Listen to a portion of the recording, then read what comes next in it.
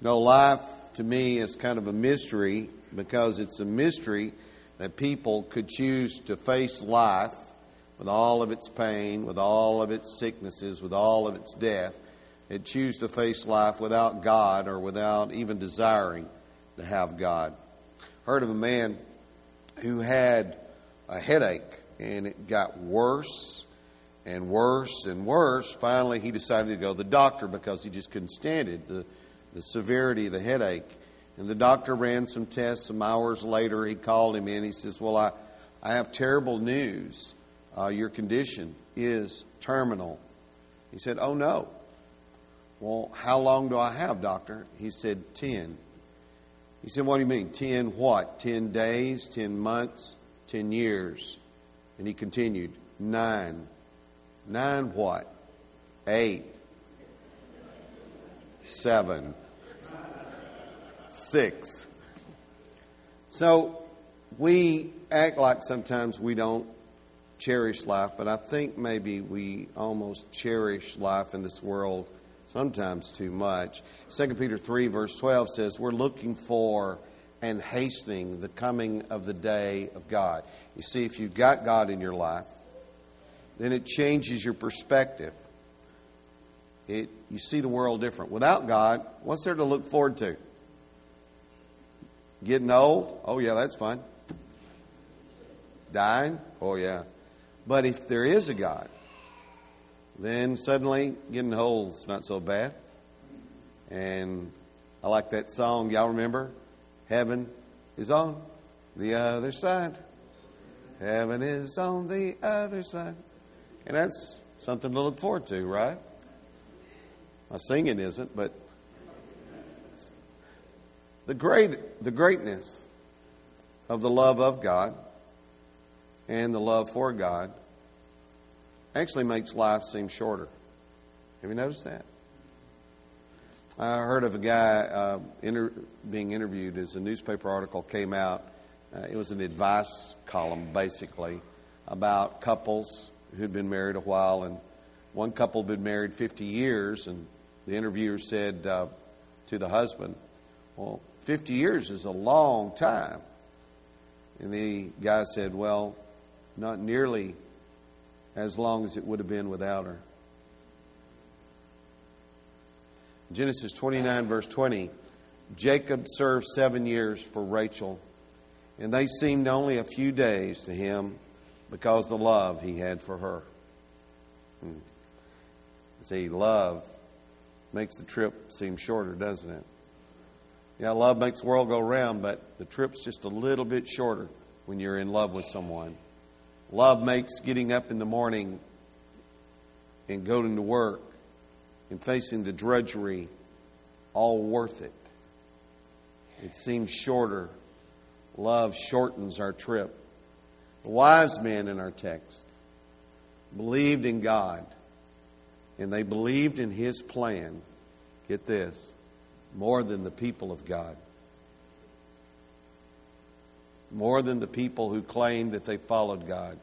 Are you listening, people who claim they follow God? That's you, right? These men were wiser than the people of God. God's people were totally oblivious to what these wise men had seen. Oops. How did that be? You know, wise folks see things and they see the evidence of God where foolish people do not see the evidence of God. In simple things. Let me give you a simple thing that totally proves that God exists. Okay? You know, something really simple. It's absolutely astounding, actually. But it seems so simple. Have you ever looked up in the sky and you saw the sun? And then later you saw the moon? Did you know they look like the same size? Have you noticed that? They are the same size in our sky. They don't just look like the same size. In our sky, the moon and the sun are the same size. Now that's kind of astounding since the sun is about 400 times the diameter of the moon. Which is kind of interesting because that means it's not just 400 times bigger. It's 1.3 million times larger in actual what it contains. Because there's a difference in a ball and a marble, right? It's like a Pilates ball compared to a marble. That's about what we're looking at with the moon. And the sun being 400 times larger just happens to be 400 times further away from the earth than the moon is.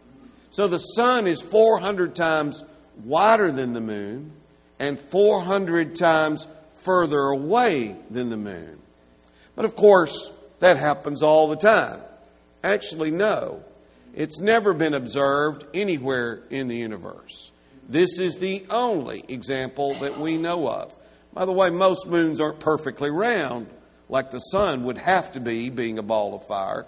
But the moon, a lot of moons aren't perfectly round, but our moon just happens to be perfectly round and perfectly the same size as our sun.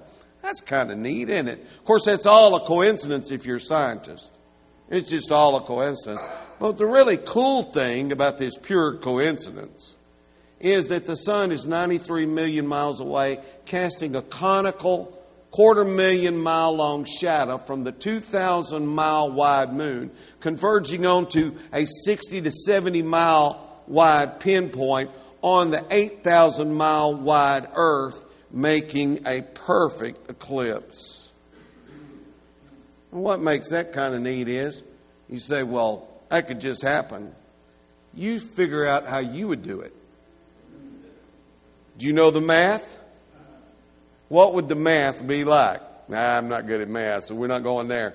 So you know the only way I'd be able to do it. You'd have to give me full control of the sun, full control of the moon, and full control of the earth, and let me adjust it like a magnifying glass until I got that right. And then I'd have to look at it a little bit and go, I got that a little off, and move it just a little bit. Isn't it wonderful that it just worked out that way? But now, if you're a fool, you say, aren't we lucky? But if you're wise, you say, something else is at work here. Because there's nothing like that anywhere else. The wise see, and they're in awe of, and they honor God for, and they heed the warnings of. But the unwise do not. Our text reveals basically 4 facets of the wise men after Christmas in this special wisdom that they reveal. Let's walk through them. They're really easy. There they are. We'll read a few scriptures together and I'll be done. It says, so the after Christmas wisdom of watching is made clear. You read a moment ago. I'll just take a look again. It's these wise men. Verse 2 says, where is he who has been born King of the Jews? This is what he's asking the people of God.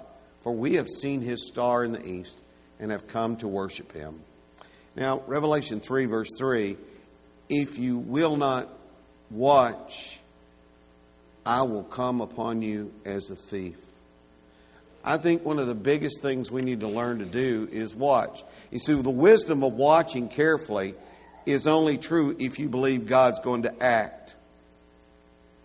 There is a wisdom of watching carefully for God to not only act, but to act again. Too many people of God do not believe God is acting. They don't watch. They think it's all just coincidence. Aren't you stunned at how many religious folks deny God's power to the point that they do not pray? They do not believe God can do anything, and they never watch if God's doing anything. Matthew 26:41, watch and pray that you enter not into temptation. So while I've been watching, I don't see it. You're not watching very closely then. We need wisdom to watch God in action. If you watch, you will see.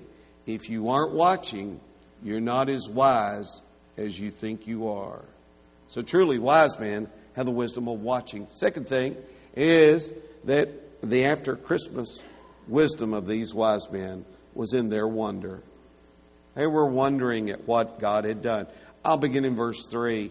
When Herod the king heard this, he was troubled, in all Jerusalem with him. And when he had gathered all the chief priests and the scribes of the people together, he inquired of them where the Christ was to be born.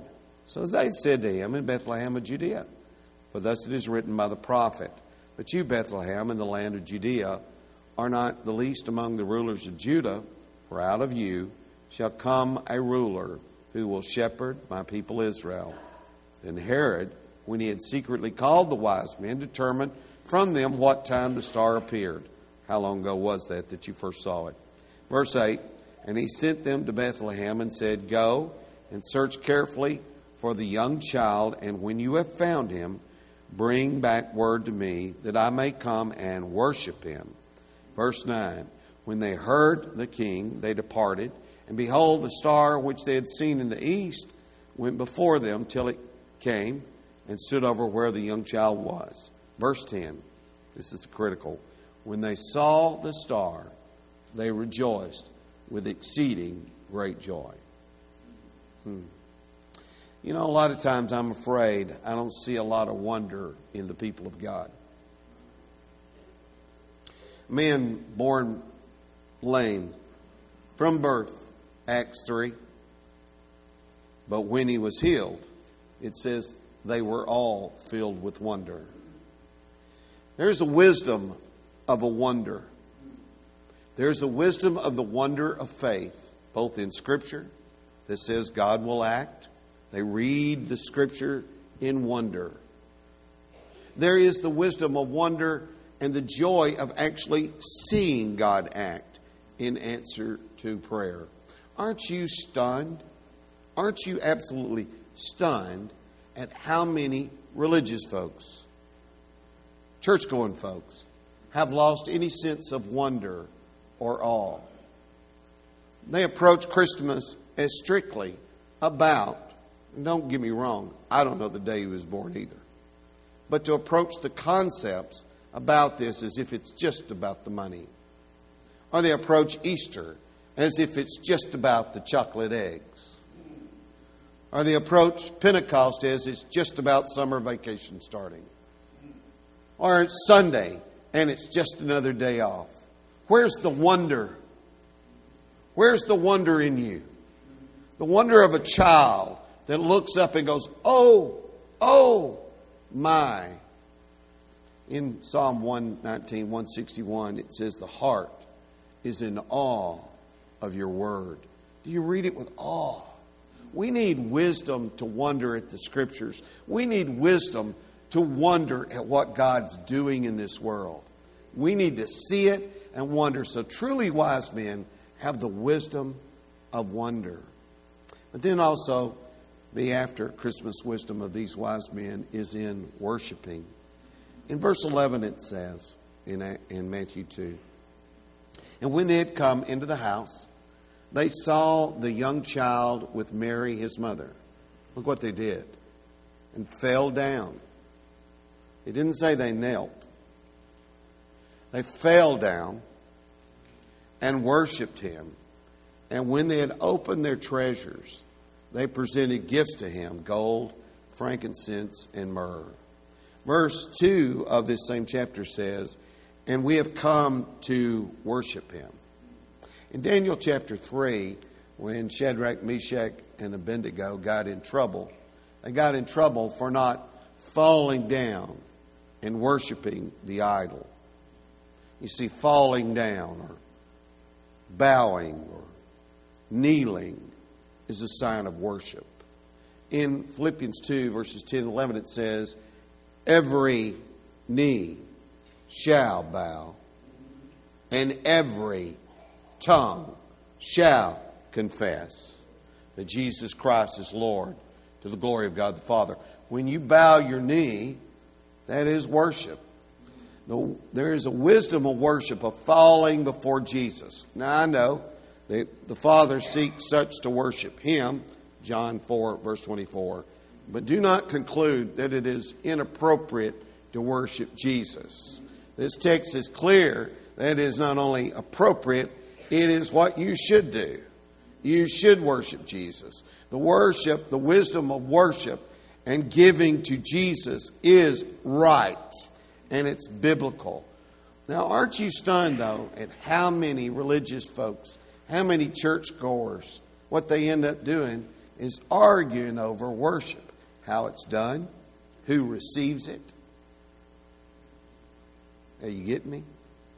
We end up arguing about that, but rarely actually ever really doing much of it. We come here, and sometimes it's like cardboard cutout time. These songs go ping right over your head. You say a prayer, and all you're thinking about is, can't wait to get out and get something to eat this afternoon. Bing, bing. It's just bouncing off. So, I think we need to think hard and long. But these men were so wise. When they got in His presence, they fell down to worship. In John 4, verse 17 through 20, the discussion came up. When worship came up, well, our fathers, they say to worship in this mountain. But your fathers say to worship in Jerusalem. What in the world? You getting into a technical argument about worship when you aren't even doing it? Because she is living in sin. Hello? So you want, what amazes me is some of the most technical arguing people are actually living the least close to the way we should live. Have you noticed? They get drunk on the weekends and then they want to come and argue about worship. What's up? We need wisdom to worship, to bow, and to give homage. So truly wise men have the wisdom of worship. These guys did. Finally, it's the after Christmas wisdom of these men of recognizing a warning.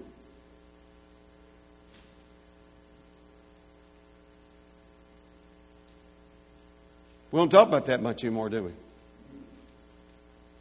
A shot across the bow. I've had a few. Have you? You had a shot across your bow? Wake up! I've had those. You had one? Matthew 2, verse 12. Then being divinely warned in a dream. A dream, come on! Divinely warned in a dream that they should not return to Herod. I think that was good advice, don't you?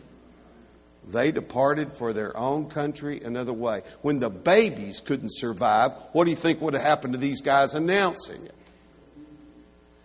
Go back to verse 3. When Herod the king heard this, he was troubled, and all Jerusalem with him. This was not a nice guy. He scared everybody.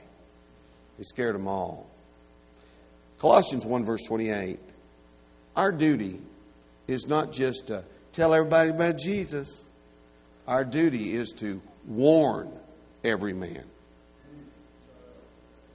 So there's a wisdom of warning by natural providence when things knock on your door and say, what's going on here? What's happening? Right? There's the wisdom of warning by natural paranoia. It's okay to be a little paranoid because the truth is that somebody is coming one day for you. Okay? It's good for you. Take heed. Amen? Take heed. These men saw a warning, and they were good guys, but they were willing to accept a warning. Aren't you stunned? How many religious folks are not respectful of the Almighty? They're not respectful of His providence. They don't even see it. They make fun of it. They just make fun of it. It's a joke. I could have died. Or He's coming. You hear a noise? It's not a bad idea to look up. Matthew 27, verse 40. If you are the Son of God.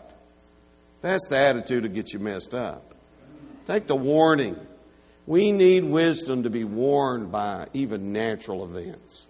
Because sooner or later, the eastern sky is going to split open, my friend.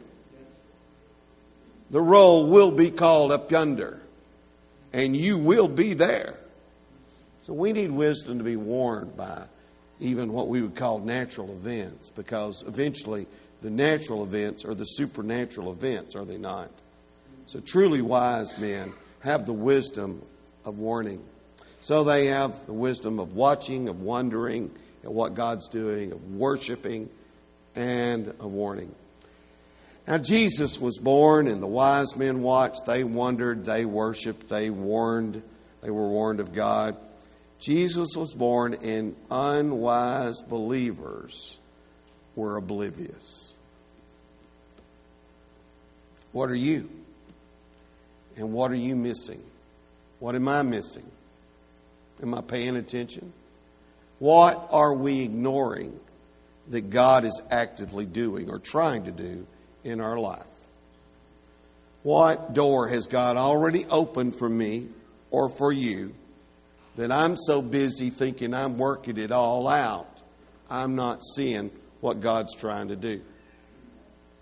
Henry Blackaby, in Experiencing God, says, history is the activity of God in accomplishing His mighty purposes. You think He's gone to sleep? You think that He did all that way back then and left, and He's on a vacation in Hawaii or something? He's right here. And all things work together for good. Amen? Are you watching? Are you looking? Y'all remember before cell phones? I kind of miss it, don't y'all? It was back then we actually had conversations. It was kind of neat to actually talk to somebody and they looked at you. Amen? Y'all don't, some of y'all young people ain't never seen anybody look at you in a conversation. I know. But back before cell phones, there's a guy named Jack, and he's on a dark country road one night, and he got a flat tire, and he didn't have a spare. So what do back then? Well, you get out of your car and you start walking. And so it was a dark country road, and he looked for a light. Sure enough, out there in the middle of nowhere, he saw a light at a cabin, and he started walking toward it. But then as he's walking toward it, he started talking to himself because he's a little nervous. Y'all ever been in the middle of nowhere in the dark and approaching somebody else's house? It's a little nerve-wracking. Guy, you don't know what you're right. So he started talking to himself, and he told himself, you know, that person who's going to answer the door might be angry and even irritated that I've interrupted his night. He may not want to mess with me at all here in the middle of the night. And then he told himself, you know, the person might actually want to harm me. You don't know, because he's never been to his house before. And he told himself, anyone actually living in the middle of the woods like this, probably weird. In fact, he might just be a terrible person hiding out from other people.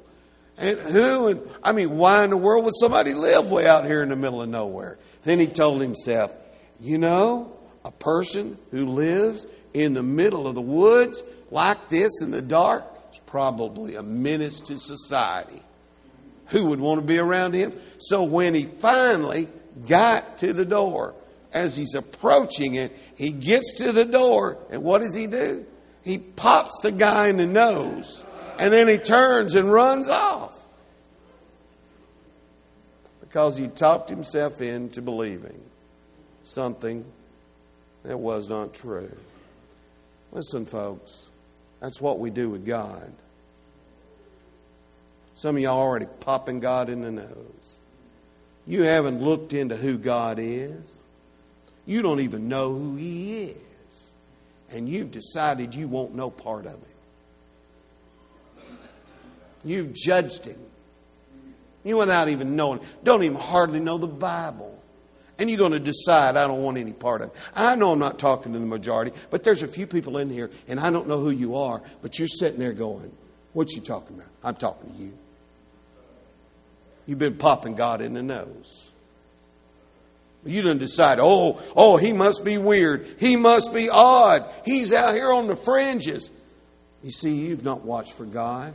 to open that door.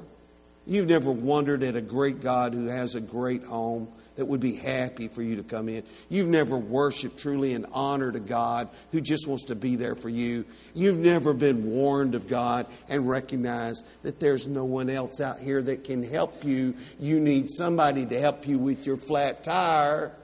Have you been punching God in the nose and running away all your life because you've never been willing to consider that He's not that person you've imagined? You came up with that. You didn't read it. Because if you read the book I read, you'd be going, man, I wouldn't want to do anything but go in that man's house. Amen. I can't wait. He'll have coffee for me. He'll probably make some bacon and eggs. Well, maybe not bacon. He is Jewish background. But he'll be there. Amen. He's going to open the door for me, right? And He's going to welcome me in. Here I am. I want to pop Him in the nose. The door's open. And it's open for you. Be as wise as these wise men. Not dumb like the rest of us church folk. Be wise. And see who God really is. And He'll welcome you in. If you need to come, we will bid you to come. You can believe in Jesus today. You can confess Jesus today. You can repent of the things you've done wrong today. And you can be baptized for the remission of your sins today. Won't you come if you need to while we stand, while we sing?